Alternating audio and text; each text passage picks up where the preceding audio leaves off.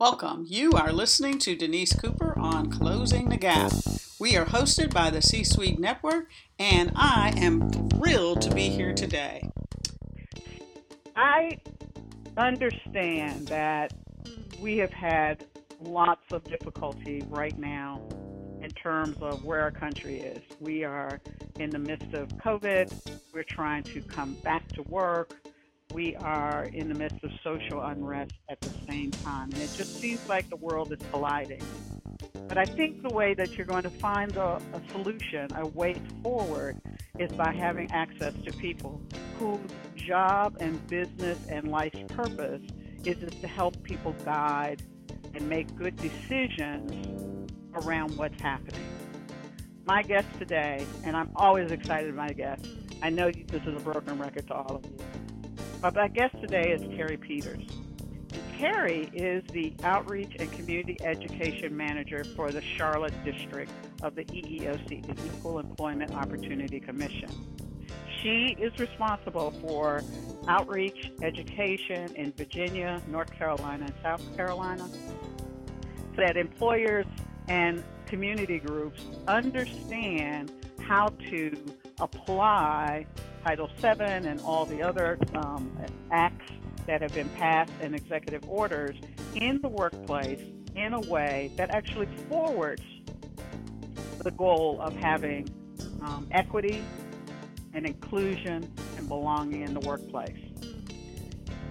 So with that, hello, Terry. How are you? Hello. How are you? I'm so happy to be here today. I was looking forward to this conversation all week long, so I'm so happy to be here. Thank you for having me. Oh, it's my pleasure. It's my pleasure. So one of the things I'd like to start out with is tell us something that most people wouldn't know about you. Let me see, Denise. What would most people not know about me? I think one of my favorite, well, if I could have been born in another life, it would have been I would have been a flower child during the hippie. I'm that girl all the way. I love the peace sign. I love anything peace. I'm a Zen, Wusa, water, ocean, all of that. And it just really relaxes me and brings me joy. So most people wouldn't get that vibe from me, but that is so me. It's funny because, a couple of my podcasts have been about the benefits of meditation, relaxation, how it improves your critical thinking from a scientific point of view, really from a scientific point of view. Right. How it improves your critical thinking skills, your ability to make good choices for your life, to see a way when all you can see is what's in the way. So that's very interesting given the role that you play. So tell us a little bit about what does a day in the life of Terry look like? Wow. Oh, gosh. And I think, like you said, it offers some balance because you have to have balance in a world of, chaos or whatever your life is, some time to yourself. And I'm struggling with that like most people, but, it really makes a difference. A day in the life of Terry, goodness, today, well, I traveled a lot initially, like you said. Our district covers North Carolina, South Carolina, and Virginia. So I'm subject to be in those different places. We have 7 offices in the district within those states. So, I say my job has it has layers of an onion because it's just layer upon layer upon layer. I'm a team of me. So my department, I have the assistants of different offices in conducting different trainings, but it's a lot of work, and you have to be organized. You have to, look the part. I want to look worn out and tired every day, be presentable. But the topics and the subject matter of what I do really keeps me motivated. I think it's really, really important from a work perspective and certainly from a personal perspective. So that certainly keeps me motivated to do the work that I do. So let's talk about the work that you do. And, you have been very good about, as I've seen you speak and present when you came to one of the meetings around here. And very good about going over the laws and what the laws do and what's the Mhm. good, good practices, bad practices, etc. But one of the things I wanted to have this conversation about is there are things that clearly cross the law, the language of the law. So there's a bright line of if you do X, then you have crossed the line. You've broken Mhm. the law. But most minorities and women have to suffer through or be exposed to all kinds of comments and inclusion, exclusion, etc., that wouldn't necessarily, quote unquote, be able to break the law, probably bend the law, Mhm. certainly not provable. And, as we're seeing all of the issues around COVID in terms of its impact on the working poor, frontline workers, which typically are lower Right. income, as well as minorities, nursing homes, elderly, Right. those jobs are severely impacted. And one of the laws that you did talk about was around, health care. Mhm. Mhm. And so that is now going to become part of it. But if I wanted to go past the spirit of the law, or not the spirit, but the letter of the law, Right. to the spirit of the law, talk to us a little bit about how could we do that? How could you go around to this personally as a company or just as individuals, you think? Let's start with the company, Mhm. because here's the issue that I faced as an executive for 25 years in HR. Is my job as the head of HR was to put in a defensible strategy in, which Mhm. means I needed to look at my policies, my procedures, to make sure that if something went wrong, we had a defensible strategy to reduce liability Absolutely. and to make a claim that we didn't know what we didn't know or we didn't do. Mhm. And what I'm hearing now from many employers, particularly around women, is that, well, we don't really want to do a salary review because we kind of already know that women are being paid less than men for similar jobs, and we don't want to go there. So if we don't know it, then we can't, it mitigates the liability on it. Right. Absolutely. And so that kind of thing is the letter of the law. But now we're at a phase, I think part of why we're here where we are now is because we have not lived to the spirit of the law. Mhm. I got you. Absolutely. And I think the spirit is a responsibility. Mm-hmm. Therein lies a responsibility. If you are a leader, and from my perspective as Terry, you have a certain responsibility. Leaders are held to a certain standard. Otherwise, and you probably have those qualities, which makes you a leader. Everyone is not going to be a leader. And EEOC feels that way as well. So Mm-hmm. if you are a leader, in HR, you are an HR person. You are aware of your surroundings. You know your staff, your employees. You're creative. Hopefully, you want to know what's going on. You have discussions, talk to people, how are you doing, and this type of thing. I will say that in my experience, I have learned that probably the lower ranking staff members Mm-hmm. who work on the floor and do a lot, they usually know everything that's going on. And Yeah. everything. They are a wealth of information. Touching base with your crews, letting them know that you're open, the door is open. A conversation or a topic jar or a concern jar is interesting. Just being creative, and also let everyone know what your policies are. Mm-hmm. There should be a certain workplace culture. Mm-hmm. And leaders set the tone for what's acceptable and what's not acceptable in your culture. Mm-hmm. Everyone, just like everyone knows everything, they also know if I go and complain, nothing is going to happen.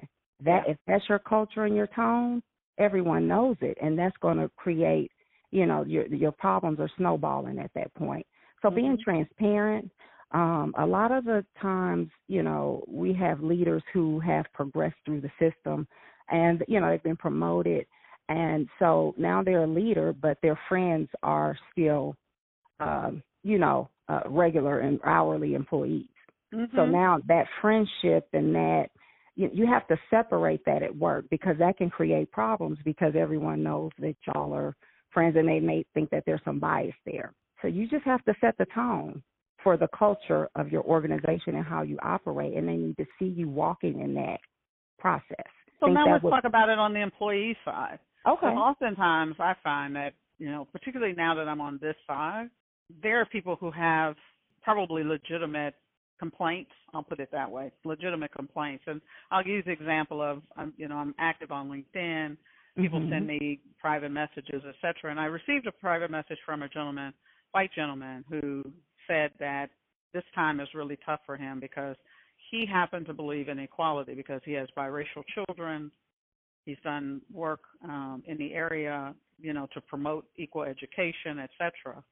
And he made a post that said, Black Lives Matter. Okay. We need to fix this. And he was up for a position. He'd had the offer, and they rescinded the offer. Okay. And I think, he was saddened, but he's also happy, because if he can't stand for his values, then that's probably not a company he wants to join. But we often see the clash on the softer side is, where does the freedom of my speech, and what am I accountable for my freedom of speech? How do you personally, as well as the EEOC, that is a problem. Does an employer have the right to kind of say, if you don't believe, we don't believe this, and if you do, it's going to be a problem in my workplace, therefore you're not a good fit? I think people should be able to express their opinions. They should be able to believe in what they want to believe in. And I've had to practice that in my professional life. I've had to deal with people who don't like Black people. I'm a Black female. I had to deal with people who were maybe KKK members, which I don't believe in that group. I had to be neutral with that group in my workplace setting. And that takes a lot of training, and, you just have to be neutral. So to me, when you're dealing with work, corporations should know and train their people that under this umbrella, in this environment, we're neutral territory. And so what does that mean? What does neutral mean? If you bring in your personal beliefs into the workplace, that certainly has to be something that's closely paid attention to in your policies, so that you don't try to offend anyone. Your personal posts, I personally believe that can be that should be your information and your opinion. I've also worked on cases where I've gone to personal posts that were discriminatory, and it benefited the situation. I've also had employers go to, usually it's when it's negative, though, that should adversely affect someone. Negative, is that relative? It shouldn't be. But I think in the world that we live in, it can be relative, and that's where the conversation needs to come in. So that there's an understanding. So the same thing could be for the other side. Somebody could be a member of the KKK, and they post outside of work on their social media. Those are their espoused beliefs and views, whatever that means to them. Right. How do we draw the line between my personal beliefs and my public or my work life persona? Personally, it determines on if those views could impact, how they would impact my workforce. If Black Lives Matter, then could that be an issue? In my workforce, it's a statement. It's not perpetuating people, maybe being radical or doing it. It's simply a statement, typically, as would be a Bible or anything else. Now, if you're advocating hatred, things that are negative, could that be an uproar or a problem for my workplace? So I think the line needs to be drawn there, and that's a tough line because people are convicted in what they believe in. Even where I work, we're really not. We're supposed to be neutral as far as our teams or organizations and things that we personally love, or may be affiliated with, because we don't know who might be offended by what, so we just practice neutrality, period. And so across the board, that's just something that we do. But on my personal website, on my personal information, I may have my opinion about something or something that I follow and advocate. And I feel that I should be able to do that, especially if I'm operating in neutrality where it's not warranted. Nonviolence. When you say neutrality, you mean nonviolence. Well, at work, I'm operating in a neutral mindset. I would okay. never Performance on the job. Right. So how does it translate? How do your personal views translate or roll over into the workforce potentially? And that's tricky, So for me, I'm saying, I'm a Black person. I think Black Lives Matter too. Personally, I have Black son, so I'm a and I'm big on history. So I know my history. I'm big on voting. I'm an activist, if you will, but I still know how to be neutral at work. I think everyone should be treated fairly and given an opportunity, and I've just always been like that. Another thing about me is that I enjoy different cultures. I traveled abroad several times personally. I've been to Italy, several countries there. I've been to Africa. I've been to Europe. I've been to different places. I just enjoy different cultures. Right. And learning and international festivals and things like that. But learning about other cultures and letting everyone have a seat at the table and understanding one another is really a big thing. Even workforces do that. They do different things that foster diversity and information about different groups and, have a conversation. And that puts people's guards down. Yeah. So, just different activities that can, once all of that's out the way, the work gets done. And that's what we want. We want all this other stuff to be done so that we can get to the work and our productivity will be what it needs to be, because it takes a lot of energy to deal with feelings. Yeah. That's the goal. As we're trying to get back to work, both, the issues that we're going to have around mental health, physical health from exposure to not just COVID, but, the flu, COVID, they all, yes. We've got some underlying diseases or disease states that are causing people to be sicker. In the past, we've not always had policies defining that line of accommodation. What do you see as I'm going to say more forward-thinking? What do you think is forward-thinking that companies really need to be thinking about as they're designing or kind of putting back together policies that really are going to be more balanced, that employers should be trying to figure out either the questions they need to figure out or recommendations of best practices that you might have seen? Right. That's a really, really good question, because the world we are used to has changed, period. Yeah.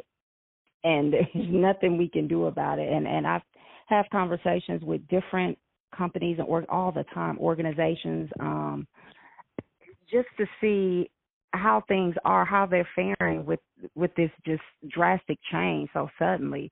And a lot of people, it's a benefit to a lot of companies. Even my company, I know that, we spend a lot of money on the building that we're housed in and all of that stuff. So we're saving all of that money. Productivity is great. So I think just looking at a before and after as far as your company goes to see, what the benefits of this transition could be continuing and moving forward. As far as accommodations and 88 is the most complicated act ever. And unfortunately, there's no blueprint. So it's like on a case-by-case basis, if you will. You have to talk about it and see what the needs are of that person. And 9 times out of 10, it's doable.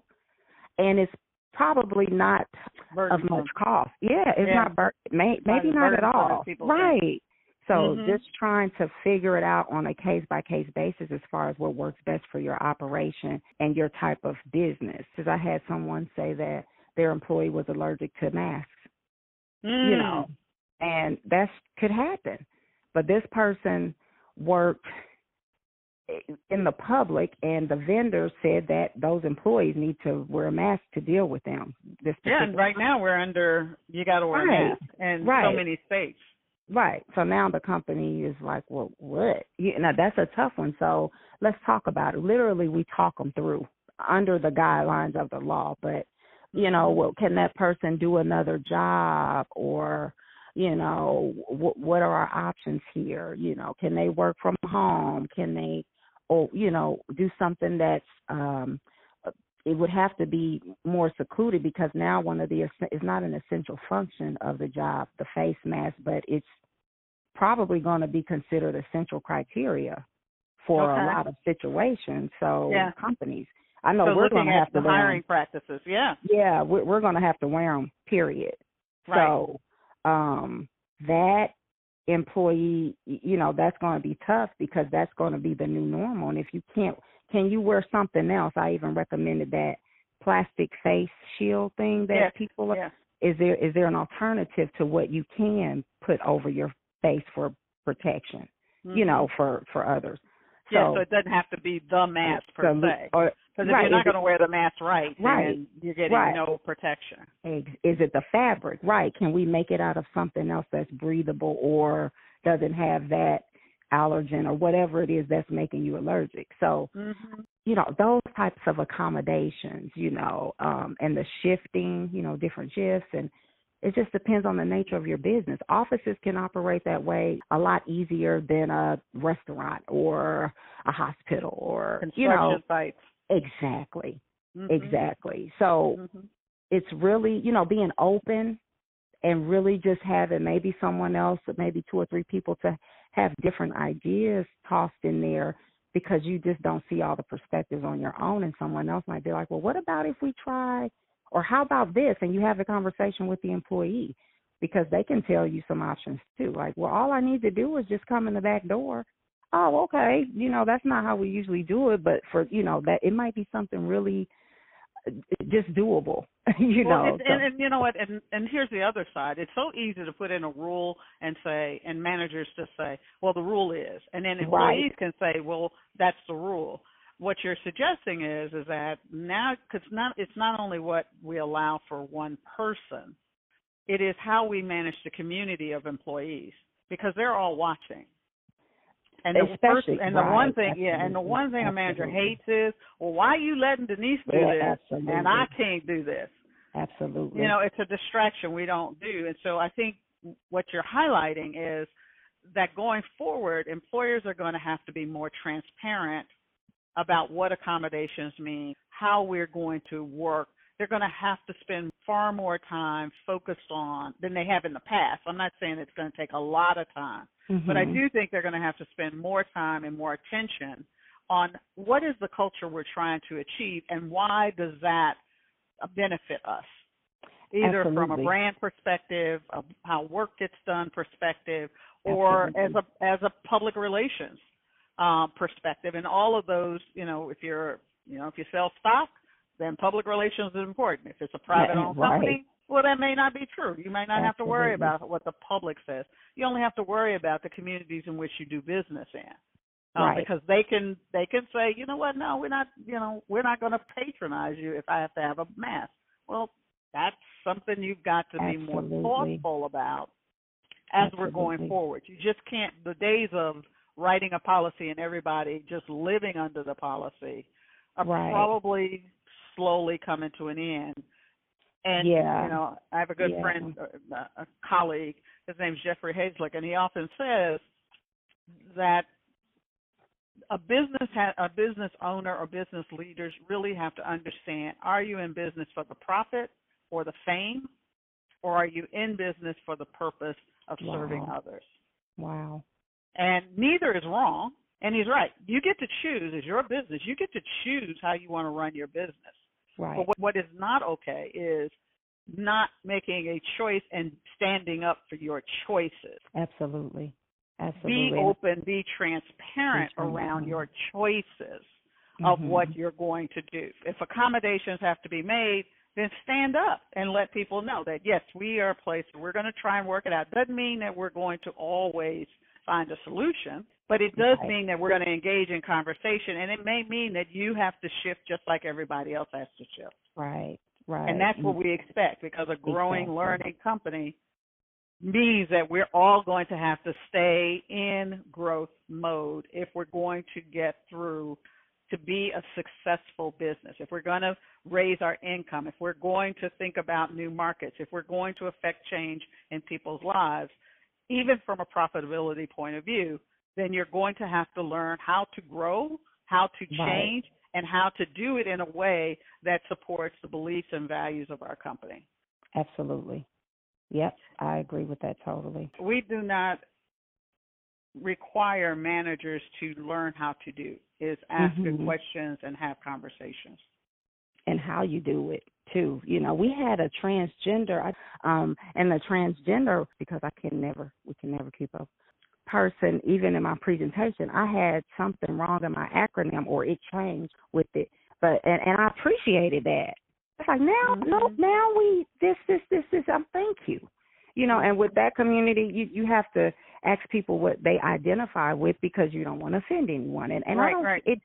Who cares? You know, that doesn't hurt me to do that. So right. I'm not asking. And you know what? anyone. I always hear this. Yeah, I always hear this comment of, we have to ask because I don't want to offend someone.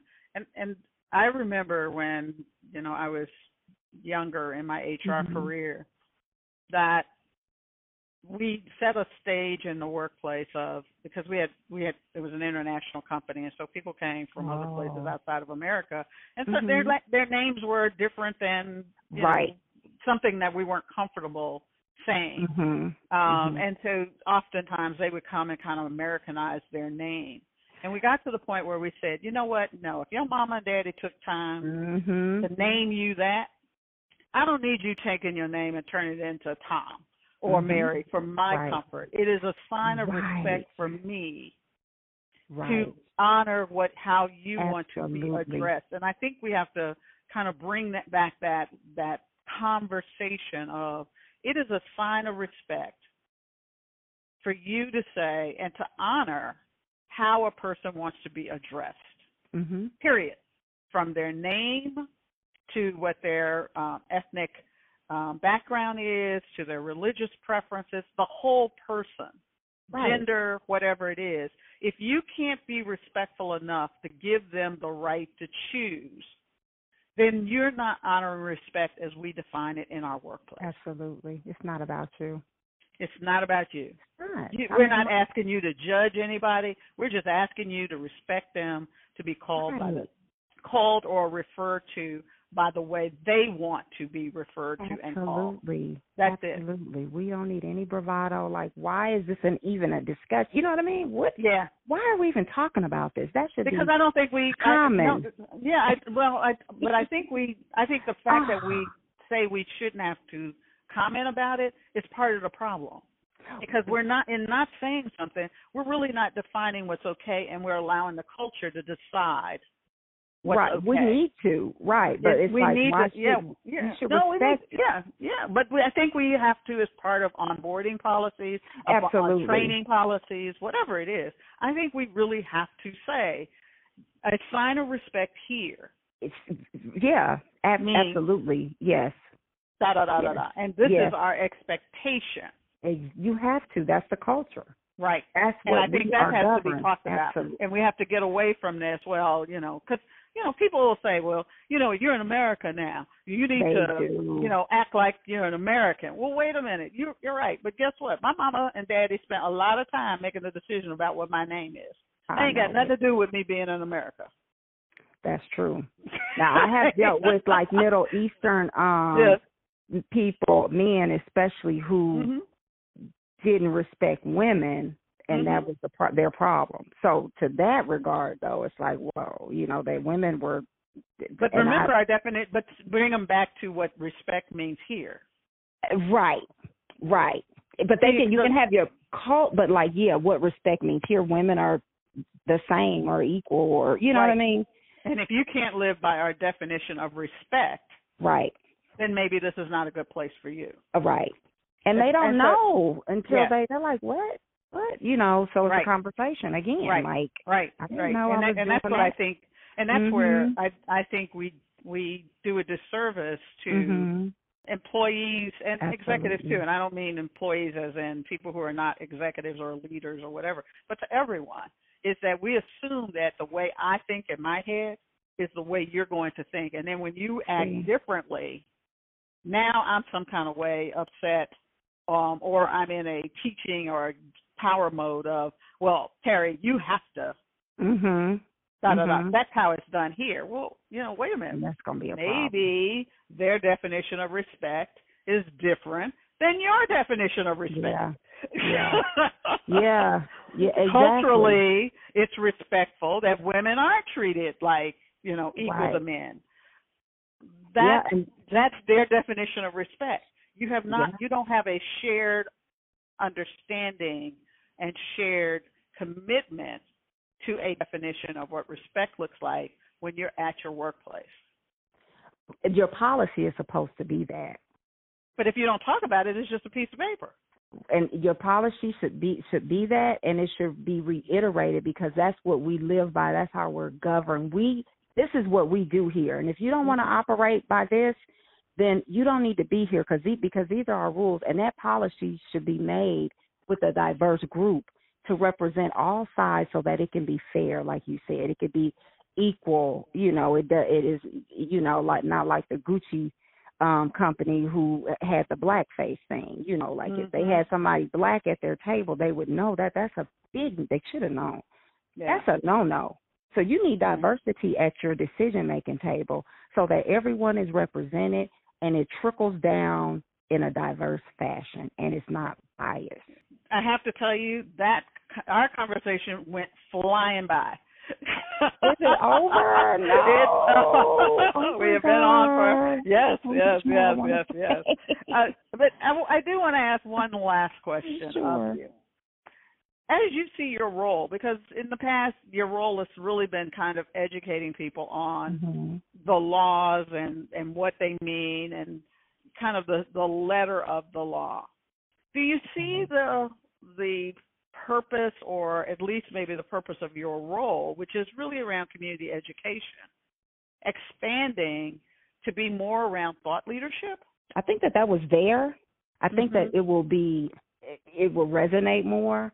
It will stand out more, being concerned. And I've always known that civility in the workplace, or how you treat your employees, how you respect your employees, increases productivity. Your business flourishes. There are numbers to show that. So now I think us getting back to the basics of really caring about our employees, being good leaders, neutral leaders, open leaders, and employees seeing that will transcend in our reports.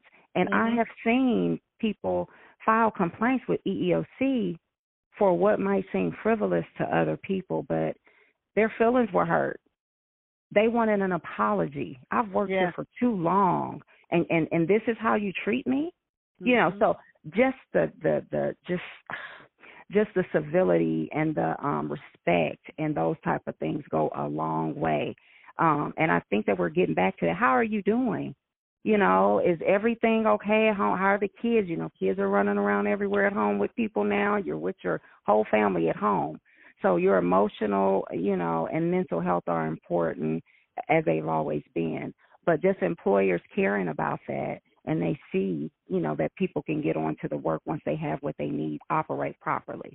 And I just think we're recognizing that more and getting back to the basics of, just common courtesies. And then employees see that and they love it, and then they, work harder. Yeah, civility in the workplace. Absolutely. Bringing our humanity into the workplace. Yes. Having compassion, which is empathy.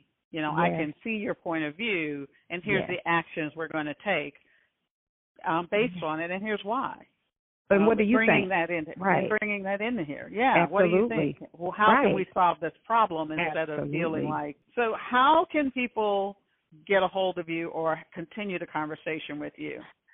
Yes, the conversation, which has really been great. I can be reached on my email, at my email address at Terry, which is TERI .Peters, PETERS, at c-suite.gov. And that's for the outreach if you're wanting training or more information on what we kind of talked about today for your company. If you are interested in filing a complaint with the EEOC or something along those lines, you would go to our EEOC website, our national website, which is eeoc.gov, and it'll give you instructions on how to file, as well as a plethora of information on all things EEO. You can find on our website. It's updated daily. So, you can reach us that way. Good information.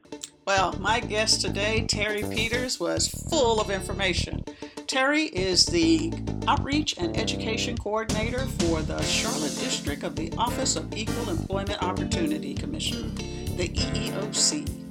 You've been listening to Closing the Gap with Denise Cooper, and this is a wrap. Music is provided by Ivan G. Hall. Let me thank the C-Suite Radio Network for hosting me, and thank you. Make sure that you click subscribe on your favorite podcast, Apple, Google Play, or wherever you are listening to my voice right now. As always, let me know how you're doing, what you're facing, and what you're struggling with as you try to close the gap, creating a pathway from where you are today to where you want to be tomorrow. Talk to you soon. Bye. This podcast is a part of the C-Suite Radio Network. For more top business podcasts, visit c-suiteradio.com.